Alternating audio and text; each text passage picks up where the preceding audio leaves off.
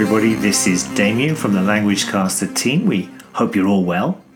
Now this week, it's Brazil's greatest ever footballer Pelé's 80th birthday.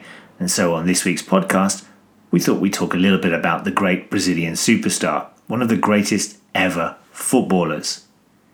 Now, each era has its heroes and stars. Today's football world is dominated by players like Cristiano Ronaldo and Leo Messi, who are role models to many young players and who will go down in history as some of the greatest to have ever played the game.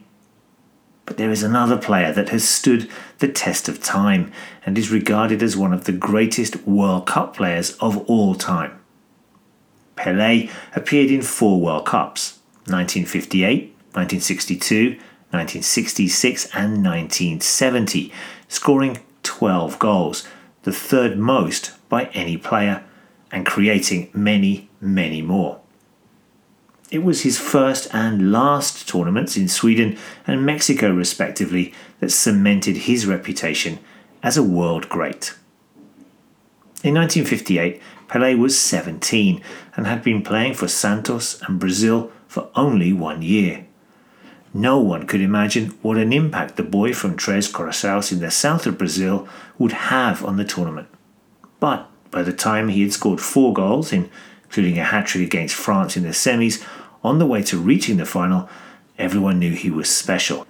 In the final, he scored one of the goals of the century. After chesting the ball down precisely, he then deliciously weighted a lob over a defender, and then polished it off with a clinical volley.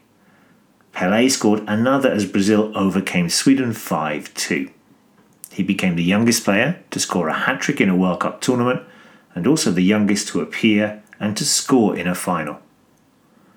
In 1970 in Mexico, Pelé was back to his best as part of the Brazil team, which included such players as Jairzinho, Rivellino, Gerson and Tostão. It was samba football at its pinnacle, and Pelé was involved in many breathtaking goals and moves during the tournament.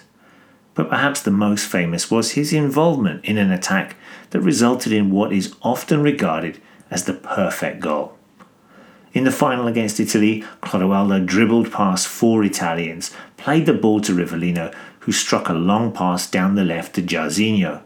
From Jairzinho, Pelé received the ball just outside the box in the middle of the field, before waiting for the perfect moment to stroke the ball right into the path of Carlos Alberto, who smashed it into the net. Goalscorer and goalmaker, Pelé's close control and timing have not really been surpassed. His obvious love for the game has seen him become a UNESCO Goodwill Ambassador and a recognised face beyond the football world. Perhaps this quote by Italian defender Bugnic, who marked Pelé during the 1970 World Cup final, illustrates what a great player Pelé was. I told myself before the game, he's made of skin and bones just like everyone else. But I was wrong. Você está escutando languagecaster.com.